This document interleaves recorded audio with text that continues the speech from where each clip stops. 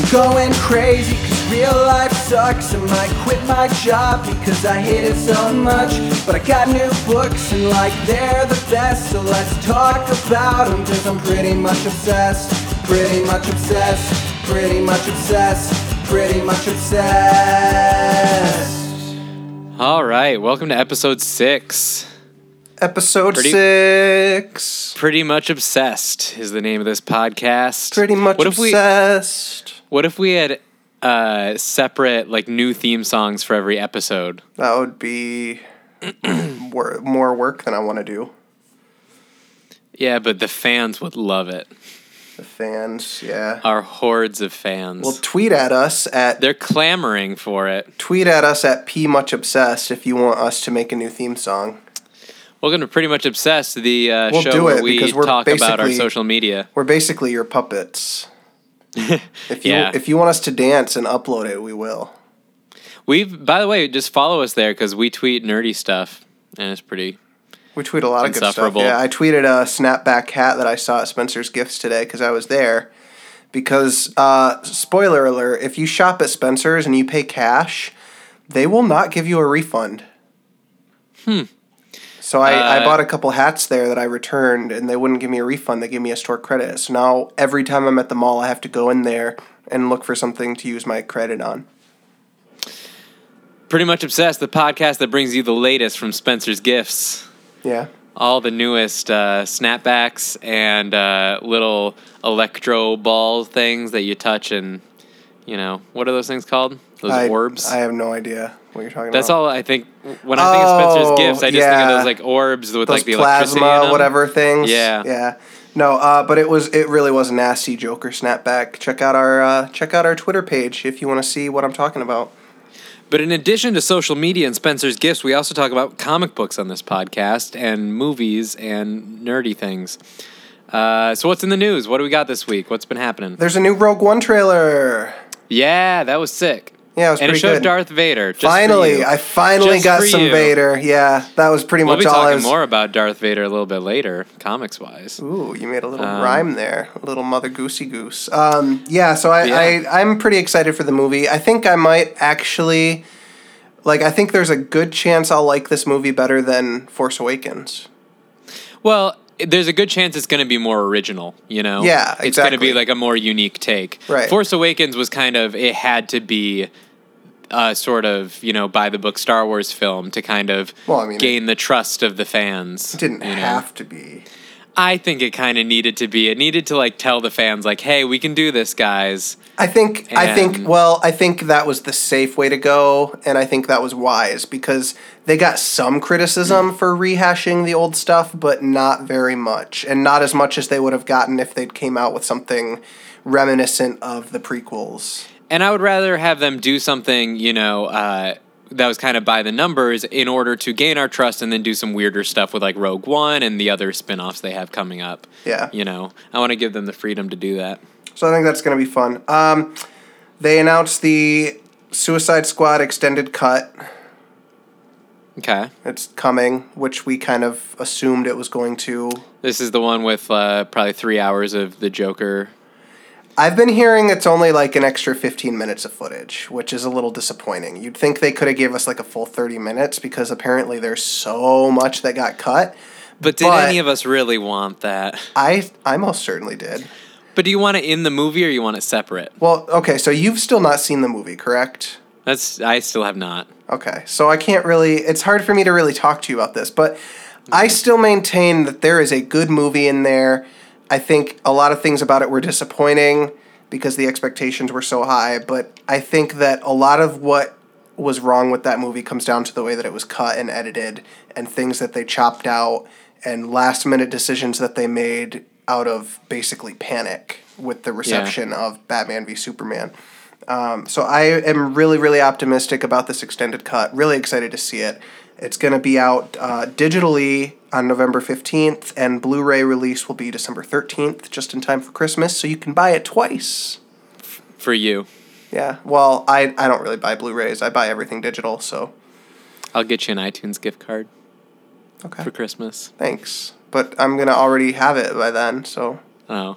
I'm going to have it. I thought you were hinting at me. No. Give me a big old wink, wink. No, I just was... He's been winking at me furiously over FaceTime. I thought it was in reference to this, but I guess it's just a come on. That's not true. But I will... No, I buy everything digitally anyway, so November 15th, that will be my day. I will be watching Suicide Squad. Marvel just announced just in time for Halloween, a new animated movie that's coming to VOD called... What's VOD? Like video on demand, so you can okay. get it on demand. You can get it probably through iTunes and stuff like that. It's an animated movie starring the Hulk and Doctor Strange, which is kind of a cool interesting team up. I don't really care about Doctor Strange yet. I haven't seen him, read him, known him in anything, and he's very cool. From what I'm seeing so far, just in terms of promotional material associated with the movie, I'm not very intrigued or interested, but I'm still open to the possibility that maybe I will be. You should jump in on the comics. This most recent issue was a good jumping on point. It's part of the Marvel Now. So he's all about magic, right? He is the Sorcerer Supreme of our universe, meaning like he is the most supreme magical wielder. Where do you get the name in our universe? Where do you get the name Doctor Strange? His name is Stephen Strange, and his origin story is that he was a brain surgeon who he was the best brain surgeon in the world, and then he gets in a car accident and gets nerve damage in his hands, so he can't, like, they're all shaky, he can't do brain surgery. He goes in search of any sort of cure and ends up finding magic and thinks that he can use magic to get him back to doing brain surgery. But he ends up being taught by this magic person called the Ancient One, who teaches him to sort of unlock his potential and be like the supreme magic wielder. So then he's like, forget brain surgery. Who cares? Yeah, pretty much. So he fights a lot of like interdimensional bad guys and monsters and demons, and fights on the astral plane, and like he's sort of like the trippy Marvel hero, like lots of weird, crazy stuff that goes on in his comics. I'm a big Doctor Strange fan, and I think his current series, which I believe is being written by Jason Aaron, if I'm not mistaken, is very, very good. Okay. So this new animated movie stars the Hulk and Doctor Strange. I think it's just called The Hulk Where Monsters Dwell, I believe is the name of it. And it looks like it's going to be the Hulk and Doctor Strange team up with all these like various Marvel monsters from the comics, like Man-Thing and Werewolf by Night, and sort of these kind of deep cut Marvel monsters.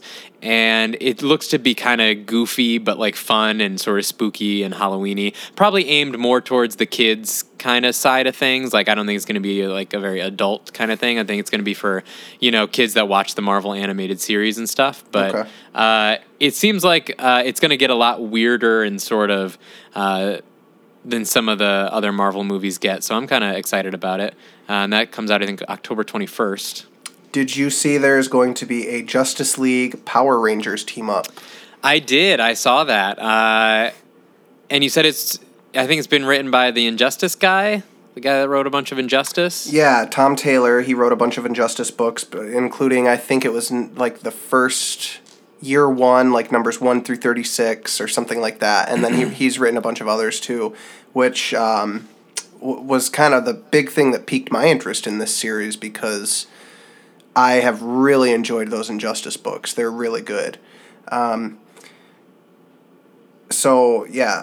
by Stephen Byrne. Apparently the whole sort of premise is going to be there's some kind of transporter accident, leaving the Black Ranger lost in space and time, and presumably the DC universe. Yeah. And from there, you can kind of fill in the rest. Could be good. I have trouble putting those two teams in the same world together. Yeah. Yeah.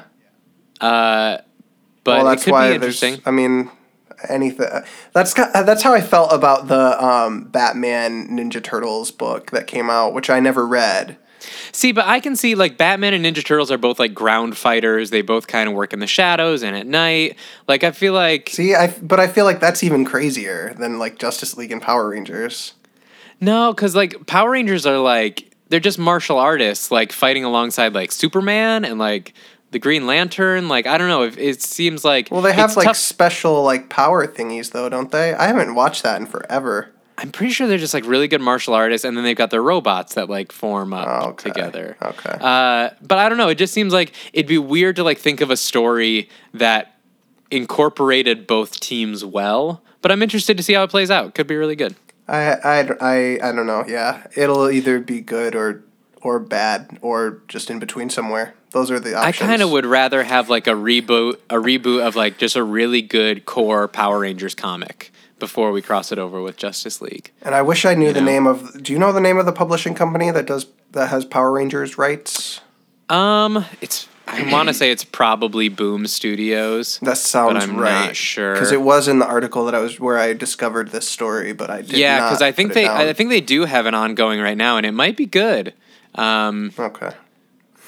And it's the original Power Rangers too, where they were like they all correspond to like different dinosaurs / prehistoric animals. I guess one of them is a saber-toothed tiger, so that's not really a dinosaur per se, but I think it's cool that they're using the original team. It looks like I think Boom Studios have it. They have a lot of those like cartoon adaptation series. I'm not at all familiar with them.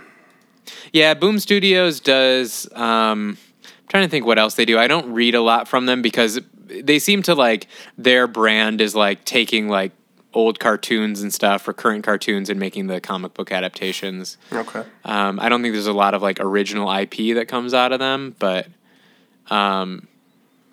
yeah, you know, that maybe it's good. Maybe we will find out. Maybe we should check out. So that's coming. Yeah. There's going to be 6 issues. Number 1 coming in January. Okay, cool.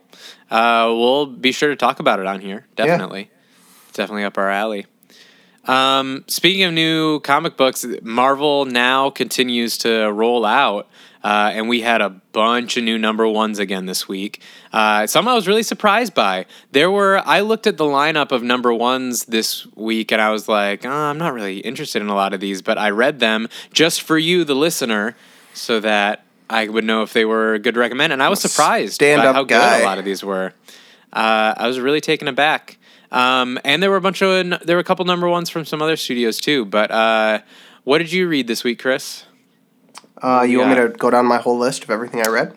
Let's pick one and talk about it and then kind of go back and forth. Okay, well, I will arbitrarily choose the first one on my list, which is Great Lakes Avengers number 1.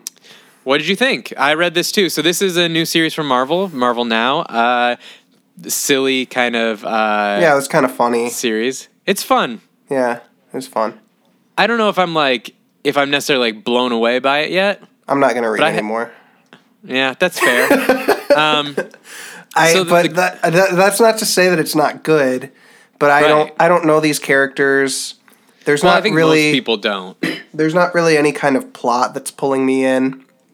It's kind of just like a funny, goofy... I feel like it's like a funny little goofy book for people that are like really into Marvel. That's just the kind of vibe that I get from it. Yeah, it might be kind of a deep cut thing. And when I am in the mood for one of those funny, goofy books, there's already a few that I would go to, like Deadpool, Harley Quinn, Flintstones. Yeah. I just don't really have a use for this one. That's true. Yeah, Great Lakes Avengers was like kind of a weird... They have kind of a weird history, and I haven't necessarily read their other books. Again, as we've talked about before, Chris and I are both fairly new to comics within like the last few years. We've started getting into it. But Great Lakes Avengers was sort of a joke team of like this Avengers team from the Midwest that kind of operates around the Great Lakes. And Dan Slott, I know, who writes Amazing Spider-Man now, had a really sort of legendary run on Great Lakes Avengers where they were constantly like getting killed. Like they were so incompetent that like they would like every week like a different Great Lakes Avenger would die. And that series was also what brought Squirrel Girl back. Dan Slott in that run was like sort of known for bringing Squirrel Girl back into the public eye, and now of course she's like huge and has her own series and is part of the regular Avengers. But this story is about that team gets back together and without Squirrel Girl because she's too famous to return their calls now, and it's a bunch of like Z-list Marvel heroes. Like people no one has heard of. There's like Flatman, who's like a riff on Mr. Fantastic. Which I liked him. I thought he was funny. I liked the character. The thing is, this book is really funny. I don't know if I would put it funny on the same level as like Marvel's Howard the Duck. Or I mean, Squirrel Girl it's has not been. like it's like kind of. I would even describe it more as like cute. Like sometimes it's kind of like it's trying to be funny and it's not quite that funny, but it's kind of like it's kind of funny. Yeah. I enjoyed it. I'll probably read a few more issues and see if it does anything to really pull me in, especially because this week Howard the Duck ended from Marvel, and that was a big source of my Marvel comedy books that I really liked. But ended like forever? This run ended, and this run was by Chip Zdarsky, who's one of the funniest guys in comics right now. Okay. He's also writing Jughead. Is Howard the Duck... oh, no, he was. Is that a pretty popular book? I don't know if I would say popular. It's definitely sort of like a cult favorite. I think it has been since it started about 16 issues ago. Okay. But it's been very, very funny and creative, and I'll read anything Chip Zdarsky puts out because I think he's like the funniest guy. But that ended this week, which is really sad. It was a great final issue, and it's sort of... Well, I recommend it. I would say if anyone is looking for like a good, funny Marvel book, seek out the trades of Howard the Duck because it was a really great run.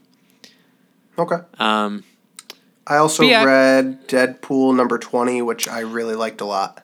Yeah, I really wanted to read this because last week we talked about Deadpool Back in Black, and I was like, hey, yeah, we were both like, it was okay. It was kind of funny, right. And I know we didn't really want to read more. I know we talked about how sometimes the Deadpool joke writing stuff like doesn't really work. Like it's like Deadpool's trying to be funny, but it's not really that funny. And a lot of the writers try really hard. Yeah. When they write Deadpool. And I was telling you that the core series by Jerry Duggan was really good, that it balanced the funny and while also giving him like real things to work with. Yeah, and so that was my reaction to this book is like, yeah, this is funny. This is actually good, like Deadpool making me laugh out loud.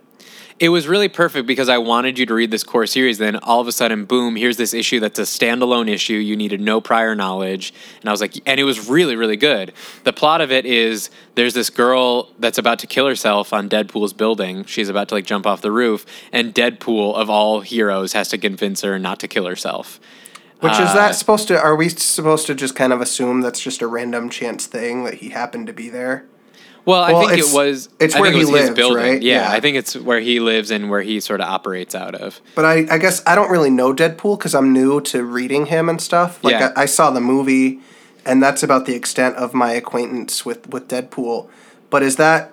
I mean, that's not really typical of him to necessarily care if somebody's about to kill themselves, right? No, not at all. Yeah, so that's kind of he was just sort of on a whim, like, hey, I guess I'll do this. Because that's kind of what his character is too, right? It's just kind of like you never really know what he's going to decide to do any given day. Yeah, and he's not a bad guy, you know? He's just kind of a sort of nihilist, you know, sort of doesn't give a shit kind of guy, right? You know? Yeah. And so, yeah, he is a hero. He's kind of an anti-hero. He kills people and, you know, doesn't care, but he is still one of the good guys. Right.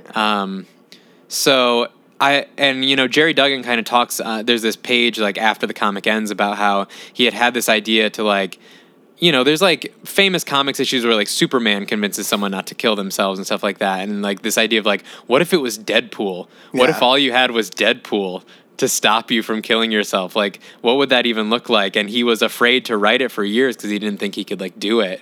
And I thought this issue was great. It was just a one-off issue. It's very good. Very, very good.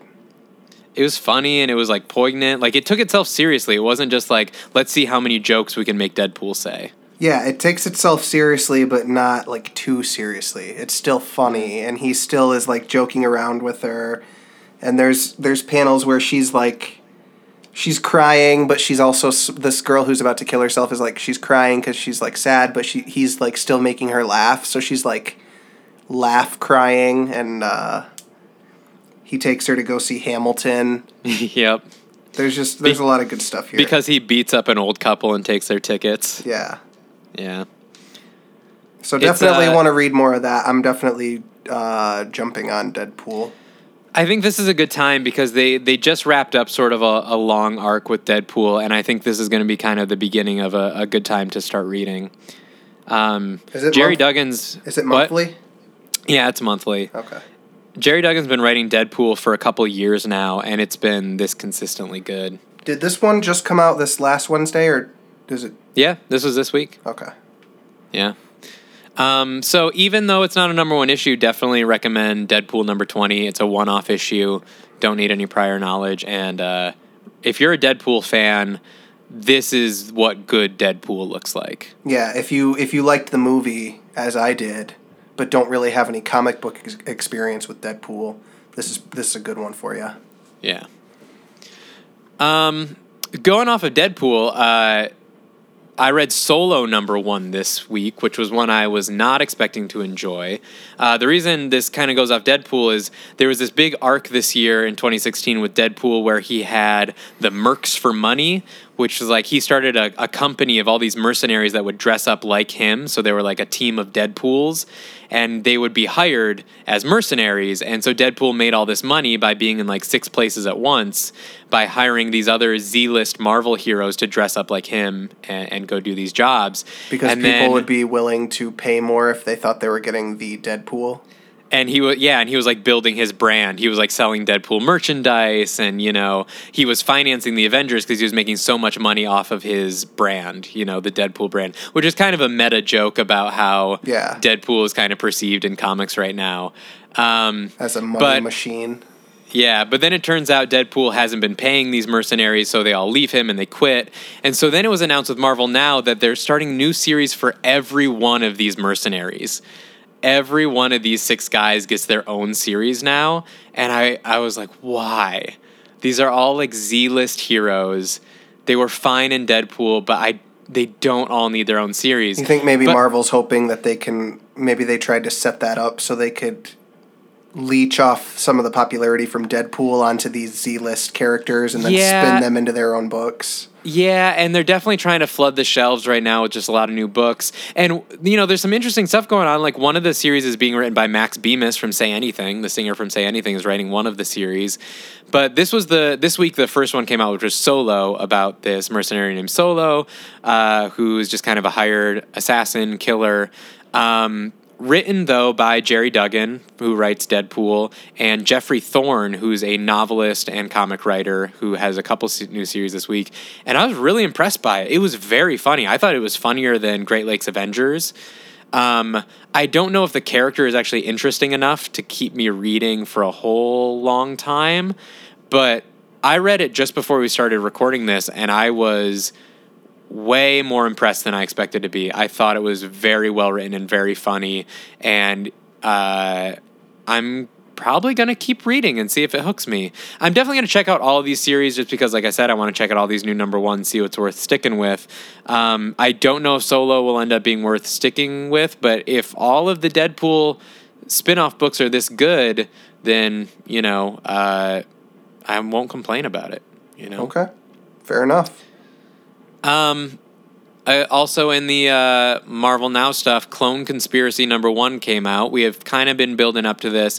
Spider-Man has been building up to this big event that starts this week called the Clone Conspiracy, about the villain named the Jackal, who was responsible for past Spider-Man epics like the Clone Saga and Spider Island. He starts resurrecting the dead, including Gwen Stacy and all these people from Spider-Man's past, which isn't really a spoiler. It's been part of the advertising campaign. Chris, you jumped on. You read Amazing Spider-Man 19, which we talked about last week. Yeah. And then you jumped on with Clone Conspiracy number 1. What did you think of it? Well, first of all, I'm a bit confused with what's going on in Spider-Man because I remember talking to you about how there was that whole thing where Spider-Man was like cloned, but he was like had Doc Ock in him. We talked about, I gave a recap of Superior Spider-Man a few weeks ago where he wasn't cloned, but Doc Ock's consciousness took over Peter's body. So when did that stop being a thing? A couple years ago. Oh, okay. That was like maybe 2 years ago that stopped, and it went back to just being Spider-Man. I see. But he's still kind of picking up from the consequences of what Doc Ock did while he was Spider-Man. Okay, so yeah, it's interesting. Not. I'm kind of flipping back through it right now to refresh my memory. I feel like not super compelled to dive into this one, but I will probably read a couple more and see if I get hooked. For me, it just wasn't very surprising. There was nothing in here that really surprised me, and which I think is what the Clone Conspiracy is going to try to do. Like, it seems to be like teasing all these big shocks from Spider-Man's past. But this was pretty much what was advertised. It was like, the Jackal is reanimating the dead. Gwen Stacy shows up, but doesn't really have a chance to do anything. And then, final page, spoiler alert. This is a spoiler alert for Clone Conspiracy. Dr. Octopus shows up back in the flesh for the first time in years, back in his own body and powerful. But really, this all seemed to be just kind of table setting, Yeah. Not a whole lot happened on its own. I always love seeing Anna Maria Marconi, who is the woman that Peter is talking to at the funeral. And used to date Peter when he was Dr. Octopus. There's some really great art in here. There was some great full pages, like this shot of Spider-Man like swinging up the New U headquarters building, and that final page with Dr. Octopus is a pretty glorious Yeah, page. it is. I'm looking at that right now. I've rarely seen Dr. Octopus look better than he does in that panel. Yeah. I think this was all a bunch of setup. I really trust Dan Slott. He's been writing Spider-Man since 2010, and he's done a really fantastic job. And he's been like teasing this hard, and acting very proud of it. So I'm interested to see where it goes, but this first issue didn't necessarily blow me away. Yeah, same. I mean, it looks like it might get us back to like fighting some classic, Spider-Man villains. He does fight the Rhino and this new Electro in this issue. And I like that it's a new Electro, and so he makes that joke about how like she's not used to the old tricks, so he can use like the spraying water on her kind of stuff. Yeah, that was kind of funny. Yeah, kind of a cute little Parker moment. Yeah, he has something like that. Like when he first sees her, he says like, "Who are you, Electra? She Electro?" And he's like, making jokes about her name. So Dan Slott knows how to write Spider-Man. He's been doing it for years, and I'll be interested to see where it goes, but yeah, I was kind of hoping it was going to be more of a big bang to draw you in, because I really want to get you reading Spider-Man, and this wasn't like the big hook that I think you needed. Yeah, I'll stick with it for a couple more issues. Yeah. Do you have any other Marvel books you want to touch on? I got one more #1 to talk about, which was Mosaic #1. Another one I was not excited about. This is a brand new hero to the Marvel Universe, and he's an Inhuman, which immediately I was like, I don't want another Inhuman. But what's great about the Inhumans, what can be great about the Inhumans is when they're written not as part of the Inhuman storyline. Like, this has nothing to do with like the big like monarchy of Inhumans and the ongoing stuff with the Mists and fighting the X-Men. Like, this isn't part of the overarching narrative. This is just a new hero who happens to be an Inhuman, sort of like Miss Marvel was. But this kind of has the twist where this hero is an NBA star who's dating like a pop star, and he's totally full of himself. He's, he brags to his teammates about how he's the only reason they're winning these championships. It's all because of him. And then he discovers he's an Inhuman, and he turns into this, basically he doesn't have a body of his own. He jumps into other people's bodies, and then He basically can jump from body to body and lives inside these people and sort of like merges memories with them and learns what they know. And so he jumps into this Japanese businessman who knows 8 languages, and now he knows 8 languages. And then he jumps into someone else's body, and then he learns, he falls in love with the same person that person is in love with. So he doesn't really have a home. He doesn't have his own body. He can just live inside other people's bodies, which I don't know how you make an ongoing story out of that. How you make like a hero out of that, someone who has to constantly be being different people. But I'm interested to see how they do it. I think it's a very intriguing idea for a hero, if he ends up being a hero, because he's kind of an asshole in this first issue.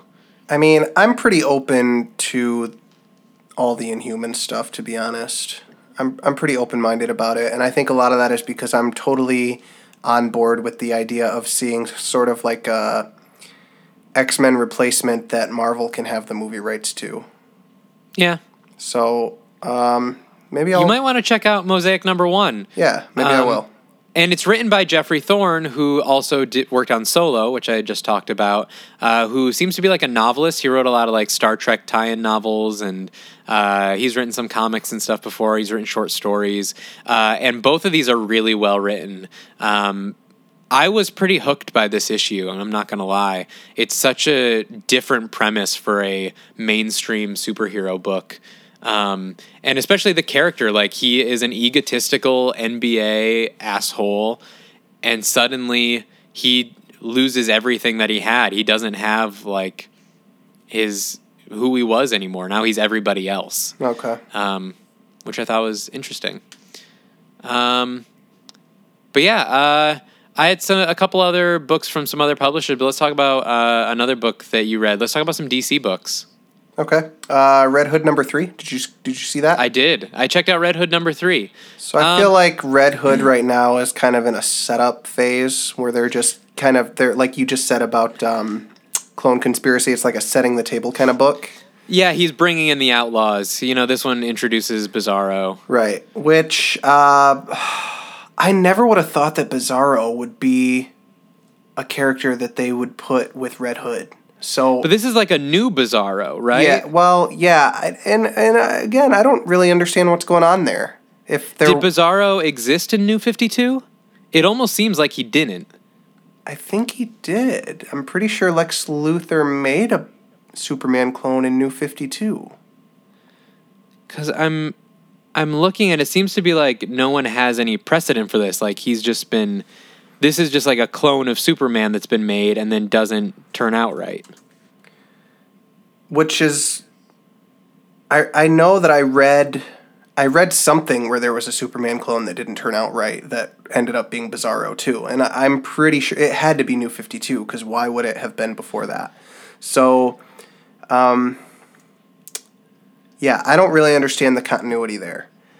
But in any case, I don't understand how Black Mask trusts Red Hood still. Yeah, that's kind of funny too. There was a whole issue of like him fighting with what's her name, Artemis. Well, but Black Mask never really saw him necessarily fighting with Artemis. Yeah, I guess it just seemed so like. But it does seem like a little they were bit hiding it. It seems a bit, like weird. Yeah. And I thought that even when I was reading what was that, #3? Yeah, this was issue 3, yeah.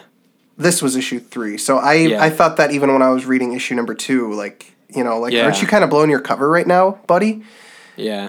And then, but, I don't know, whatever. I'll just overlook that. Because I have a feeling it'll start getting good again because I really liked the Rebirth issue and issue #1. The Rebirth issue and issue 1 really hooked us. I feel like issue 2 and 3 just haven't been as good, but it's probably, like you said, just because they're kind of building the team. Yeah. And we got to get through it, And it wasn't bad. It wasn't a bad issue by any means. Yeah, and so far, the setup hasn't been great for me. It still doesn't, and like I just said, I never would have thought Bizarro would be a character that they would pair up with Red Hood to make him one of the, Red Hood and the Outlaws. But, and so far, it still doesn't seem all that plausible from the way they're setting it up. But I also don't really care because I think it'll make for some really interesting stories once we get past the backstory. So I'm just kind of looking forward to those future issues. Yeah, it's going to be interesting how they justify these 3 characters staying together. Yeah. Right now, they don't have any reason to be together for any prolonged amount of time. I have a feeling it's going to remain a bit vague because it's such a weird little team. Yeah. But that was one of the things that initially kind of got me hooked on these books because they were teasing that from the covers right away. They were showing Artemis and Bizarro on the covers even though they hadn't been in the actual books yet. Yeah. But now that we're getting to it, I'm kind of like, I liked it when it was just Red Hood. Yeah. I know what you mean. But I'm staying optimistic on it. Yeah. Did you read All-Star Batman #3? It was so good. You thought it was really good? I loved this issue. Okay. What did you like about it? I think it finally justified this entire. It made me care about this storyline finally, with all this like flashback stuff to him and Harvey as kids, which I don't know how that's canon. Like, I can't figure out DC's universe. They seem to like rewrite what's canon and what the characters' histories are in every single book, which is a little frustrating. But as long as I'm in the series, it's fine. This seems to me to completely rewrite the Harvey Dent and Batman history. Let's set that up for people who didn't read it. There's all these flashback sequences that show that Bruce was sent away as a young man because he became obsessed after his parents' death. He became obsessed with killing the man who killed his parents, and Alfred was kind of freaked out and worried about him, so he sent him away to this home for wayward boys, where he meets a young Harvey Dent who is, I guess having behavioral issues because of his history of being abused as a child. So they become really good friends at this home during the summer. They develop this really close bond, and they're kind of using that to flesh out the whole reason as to why Batman feels such a sense of commitment to rehabilitating Two-Face or vanquishing Two-Face and kind of getting Harvey back. Yeah. And to me, it's kind of like, really? Like, you guys just happen to be childhood friends? Like, does Batman have to have, like, this connection that goes way back with, like, every single one of his major villains? Yeah, I don't need it for everything, but I think in the context of this one individual story, it works. Yeah, and that's another thing is I'm kind of confused about whether All-Star Batman takes place within the same continuity as all the other books right now. I can't figure this out with DC at all, like where the continuities. Like, I wonder if clearly the continuity of like the main Batman and Superman and Batwoman and Justice League books, that's all the same. Yeah. But like these books, I honestly can't tell if this is like its own separate Batman universe. Right. With new rules. But as I've said before with All-Star Batman, this continues to just be an awesome Batman fighting people book. Like, it's just great action sequences. It's bloody. It's brutal. And I think it's all so well paced and plotted. The artwork and the storytelling and the paneling is really fantastic. They keep making things harder and harder and harder for Batman, and I think that's awesome. And I think this love me some good old-fashioned Batman abuse. Yeah, and this was the first issue where I remember reading, I was talking about issue 2, saying like every time it pauses to tell part of this story about Bruce and Harvey, I don't care and I get lost. I just want them to get back to fighting. But this was the first one where I was like, oh, the things you're writing about in the story actually justify what's happening in the action sequences better. Okay. So I liked it. And I think the backstory stuff continues to be good, even if the color stuff continues to be a little, vague and confusing. Yeah. But the backstory stuff with Zsasz is still interesting and gets to show off Duke, which is a character I don't know. I don't think anyone knows. He's a new character, right? This Duke guy? Yeah. Yeah. I think between so it has to be the same universe, right? Because Duke is in Tom King's Batman series. Right. Unless these are different Dukes. But I feel like they're using, between Batman, Detective Comics, and All-Star Batman, they're really like fleshing out Duke's character among all three of them. Yeah, that's true. So it's got to be in the same continuity, but that means they've completely rewritten Bruce and Harvey's history, which is a little sudden. Yeah, I don't know. I mean, I guess who's to say that maybe they're not necessarily changing anything, that maybe they always, that history between them has always been there and it's just never been talked about? Yeah, maybe. Or maybe I guess I don't know or maybe enough this about is the just, comics. Maybe this is straight up retconning. I'm not sure. Yeah. But I really enjoyed this issue. I like this series. Yeah, I thought it was pretty good. I'm not really that into it. I'm really, really excited for going forward with the Tom King main Batman series. I think that's going to start to get really good again. I think next week we get back to his core story, which is going to be good. All-Star Batman has just been okay for me, honestly. Like I said, I think All-Star Batman for me is just popcorn. Yeah. It's- Absolutely. It's a fun time at the movies, Yeah. and I'm okay with that. Yeah.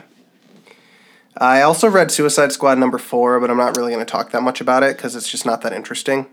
Yeah, I dropped it. They fight General Zod, and then they go back to Belle Reve, and that's pretty much it. So All right. I'm going to keep reading it, and I will let you guys know if it gets interesting again. Because I really, really liked the first issue, and since then it's just been kind of like, meh. And they keep trying to have Harley do, say funny little quips and stuff, but it's just never funny to me.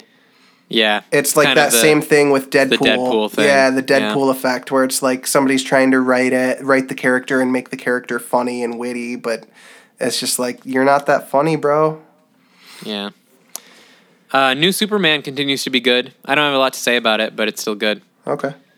I am going to probably get caught up on that soon. I think this week I'm going to start catching up on some of the DC titles that I've been missing out on. Yeah. Did you... Any other DC books? Because I want to talk a little bit about the conclusion of Night of the Monster Men. That was the only other one I read was Night of the Monster Men. The So, finale. Any thoughts on that? Any positive thoughts on it, first off? I'm really glad it's over. To be honest, I read it, and like I said, I was interested in the end, and I don't think I could tell you what happened in it. Yeah, it was really poorly explained. It seemed rushed. I remember it feeling like a really rushed ending. All of a sudden, Nightwing is running into the monster's mouth for some reason, and it's never really... it's kind of vaguely clarified at the end, but you still are just like, what? What happened? Yeah, and he has this epiphany somehow, and he dives into its mouth and says, "Trust me." And there's something about there being a baby inside of it. Right, yeah, and it's like, I want the epiphany too. Give me the epiphany. But it never does. I'm trying to see. Yeah, Nightwing explains it sort of on one page, where he thinks the biggest fault behind Batman is ego, and the ego that drives him would come from a child. And so that means there was a child inside the monster that caused him to explode? Yeah, it was really stupid. And the Watchtower thing was really stupid. I honestly thought the Watchtowers were going to turn into giant robots, like Power and Rangers. We were going to get like Power Rangers or Pacific Rim, and it was going to be robots versus monsters. I remember. And honestly, I might have preferred that. Agree with all of the above. I thought that too. And I was like, so did those buildings always have Bat Family logos on the sides of them, or did they just miraculously appear right now? Well, that's funny. It's apparently these are buildings that Bruce Wayne built. At what point do people not just realize, oh, okay, Bruce Wayne is Batman? Oh, all the Wayne buildings suddenly turn into war machines, for Batman. Yeah. But also, all of the buildings have the logos on them for those specific characters. Batman really planned ahead with this one. Yeah, it was dumb. There were parts of this story arc that I enjoyed. There were aspects of it that I enjoyed, but overall, it was kind of stupid. And kind of dragged on for too long. And the art was really, messy. A lot of the time you couldn't tell what was going on. And part of that is just the design of the monsters that they were fighting. They were really messy, goopy, deformed-looking monsters. But that kind of just made it harder to... It just made... The whole thing just felt like a big mess. Yeah. It was... I also really don't buy... this monster has, all these cables shot into him, right? From these Watchtower buildings that are just kind of, flying loose. And Nightwing can just run along that. That's okay. I'm okay with that one. Because I guess that's a comic book thing. He was one of the Flying Graysons. He's been doing that stuff his whole life. That's true. I was just... Maybe I was just, so bitter at that point. I was, I think I'm laughing at everything. Yeah, I think that's... accurate. I did like the idea of Hugo Strange having on a bat suit that would explode if he was punched. Yeah, that was funny. That's fun. Hugo Strange is pretty much always a good time. It's so hard to mess up that character, I think. Yeah. If this If Night of the Monster Men had been way more Batman and Hugo Strange and like half the amount of actual monsters, and yeah, less like stupid, monotonous kaiju whatever stuff, or like the people in the caves for no reason, like that didn't really go anywhere. And whatever happened to that giant monster that came out of the cave? Do you even remember? I think I'm trying to. I remember they took care of it somehow. Okay. Did it turn into this one that's here at the end? I thought maybe it turned into this one that they're fighting in this issue. I seriously don't care. Yeah. I just wondered if you remembered. No. Yeah, I'm ready for Batman to get back to normal. I'm like, Bane. He'll come. So yeah, Night of the Monster Men is over. That's all my DC books for this week. I had two more books I wanted to talk about. One actually from Vertigo. Did you ever see the movie The Lost Boys, the 80s movie? About vampires with Kiefer Sutherland? I've seen parts of it, but no. So I'm a big fan of The Lost Boys, which is this goofy, bloody vampire movie from the 80s. It's like the most 80s movie ever. And it's about Kiefer Sutherland and like this pack of vampires and these kids that fight them off. And there's a new comic book adaptation that's out. Well, it's not an adaptation. It's like a sequel to the movie. And it came out from Vertigo this week. Let me see who the creative team was. And it was really fun. I don't know if I would recommend it if you're not like a fan of the movie, but this really carries on the super 80s vibe and the pulpy sort of, vampire fighting stuff. And also, what's his name? Corey Feldman's character, one of the Frog Brothers, is written perfectly. Like everything he says, you can just hear in Corey Feldman's voice. So if you are a fan of the 80s movie The Lost Boys, this is written by Tim Seeley, art by Scott Godlewski. And I thought it was a lot of fun. I'm probably going to read this. I think it's probably just going to be a limited series, but as like just kind of a pulpy vampire book, I'm totally down with it. And a new series from Image this week called Reborn #1. This is from Mark Miller, who's legendary in comics. If you don't know who Mark Miller is, check out some of his books.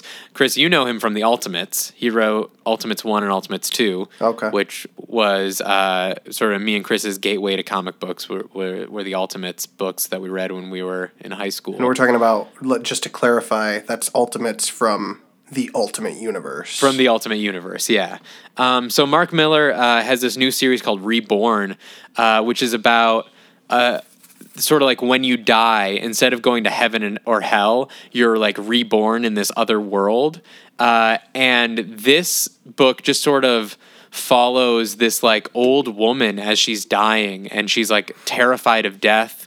And she doesn't know what's going to happen to her, and she doesn't really believe in God. She has no religion, and she thinks that when she dies, it's just going to be like flipping off a light switch, and she's going to stop existing. And then she does die, and she wakes up in this other world where like there's this war going on, and she meets her father again, who had passed, when she was a kid. And it was really touching. And maybe it's just because I have like a lifelong fear of death that cripples me. But like reading this book that was all about these characters with this terrifying fear of death and then reuniting and like finding this adventurous sort of world beyond is really appealing to me. And I thought it was written really sensitively and really sort of hit at a lot of things that really scare people about death while still making it a really accessible sort of adventure story. And we don't learn a lot about this world yet. Like I said, it mostly just follows this like old woman as she's about to die. But man, was this good comic writing. And so I think a lot of Mark Miller's books are limited series. Usually they're only about 6 issues or so.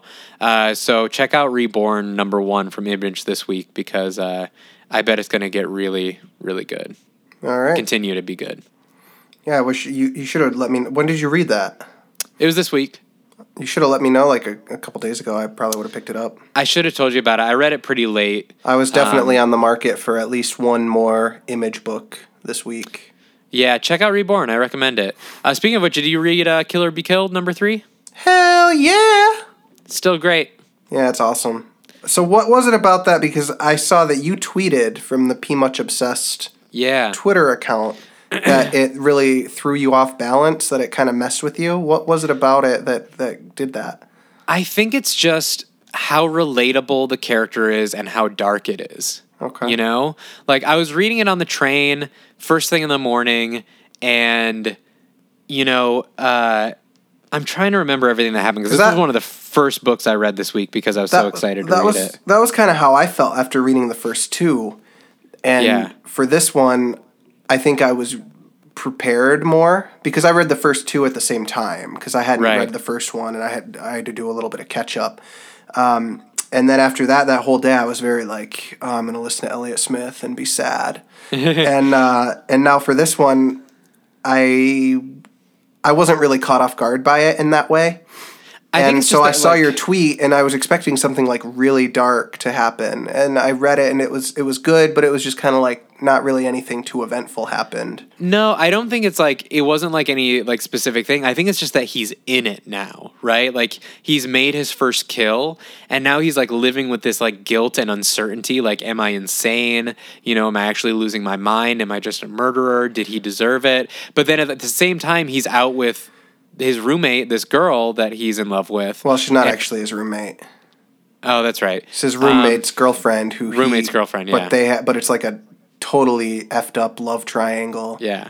But he's out with her and pretending like everything's normal and just like joking, and like I think it was the normalcy of it that threw me off, not any big event, because like, as we've both talked about, this character like talks like we talk. Yeah. He has emotions like I think we have experienced, you know, like we've been in similar places emotionally. Same like cynical, like aging emo kid kind of persona or demeanor that he's a character that's written I relate to really well.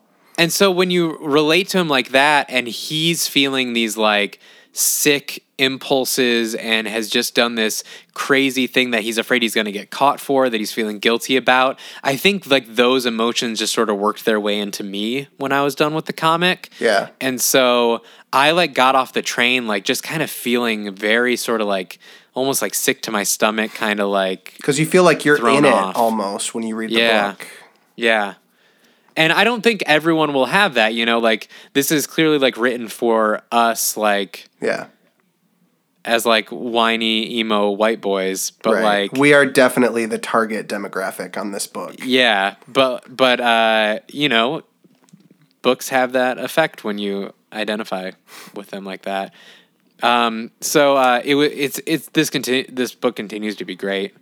So again, the whole, for people who may not have picked it up yet, the whole premise of the book is that this guy who, what would you say, he's probably like 20, 21-ish? Yeah, it seems like he's definitely like, I don't know, I would say like mid-20s almost. He tries to kill himself by jumping off a building, but then decides at the last second that he doesn't want to do it. By just some freak circumstance, he ends up not dying because he falls through like a clothesline or something. I don't remember how it happens, but he ends up surviving. And he's like, how did I just survive? That was really weird. And then a demon appears to him and basically tells him that the demon is the reason this kid survived. And if he wants to continue living, he's going to have to start killing bad people for the demon. Yeah. And once a month. Yeah, and it kind of takes off from there. And then it's also kind of interspersed with his relationship with this girl, Kira, who is dating his roommate. But he also has this really close friendship with Kira. And then they start kind of making out in secret. And it's this weird little love triangle. And it's very emotional for, I think, anybody who's ever been in a situation kind of like that. He's very under a relatable. lot of emotional duress. And so it's like, is this demon something real? Or is he just sort of having a psychotic break, you know, and, right. And killing people through all of his own repressed anger. Which is a valid thing to wonder, I'd say. It's very like, yeah, man, I feel for you. That sucks. That's tough. Like, I would think that I had just lost my mind, that I was like, that I had gone insane, you know. But then at the end of this most recent issue, he finds out that the murder, the guy that this first person that he killed, that murder actually helped the police trace this guy back to this child like sex trafficking ring. And so it turns out this guy actually was involved in all this like horrible child abuse stuff, and it actually helped the police catch other people. So he's suddenly vindicated, and he realizes that what he did ultimately was a good thing. And it's really it's an emotional roller coaster that you see the antagonist on, or the protagonist rather. It's very dark, very violent. Yeah, it's good. It's very good. And I feel, it's funny because I feel actually more invested as a reader in watching the relationship between the narrator and Kira than I do in like all the murder stuff and the demon and whatever. Yeah. Like I'm kind of in love with Kira just as I read this book. I think the problem is that everyone's in love with Kira. Yeah. Seems like too many people are in love with Kira. Yeah, so it's just like so sad. Yeah. As always, of course, all the books that we talked about today, you can buy online through Comixology. You can go to your local comic shop. Marvel and DC books, Marvel and DC each have their own apps where you can purchase comic books. With Marvel, I believe every comic book you buy comes with a digital download code too, which is pretty cool. That's so cool. So that means go to your local comic shop, buy it in person, and then get your digital copy. Because there's no reason not to. I think DC needs to start doing that because most of the books I buy are DC, but I really do prefer to read digitally. Yeah. But I would love to have hard copies as well, just as a collector. Yeah. And, I actually try to stay away from hard copies because I have so limited space in my apartment, you know. I tend to just like... yeah. There's also that. I'll buy comic books and I'll just lend them out and let people keep them. I don't always want a hard copy, but there's a lot of books that I would... And, I mean, if you're going to get the digital download anyway, both for the same price, then who cares if you keep the hard copy or not, you know? So I would just keep certain ones that I really like and then probably get rid of other ones. But I wish DC would start doing that. Any other books you read this week? No, I don't think so. What are we going to read this next week? What are you looking forward to? Let me see what's coming out. I haven't looked at the list yet, but I bet we've got a bunch of new number ones, of course, from Marvel, as Marvel now continues to roll out. Let's see. I'm going to take a look right now at what's coming out. We've got Archie number 13 coming out. I'm still loving Archie. What do we have? Black Hammer number 4, which is the Jeff Lemire series that I think I've talked about on here before.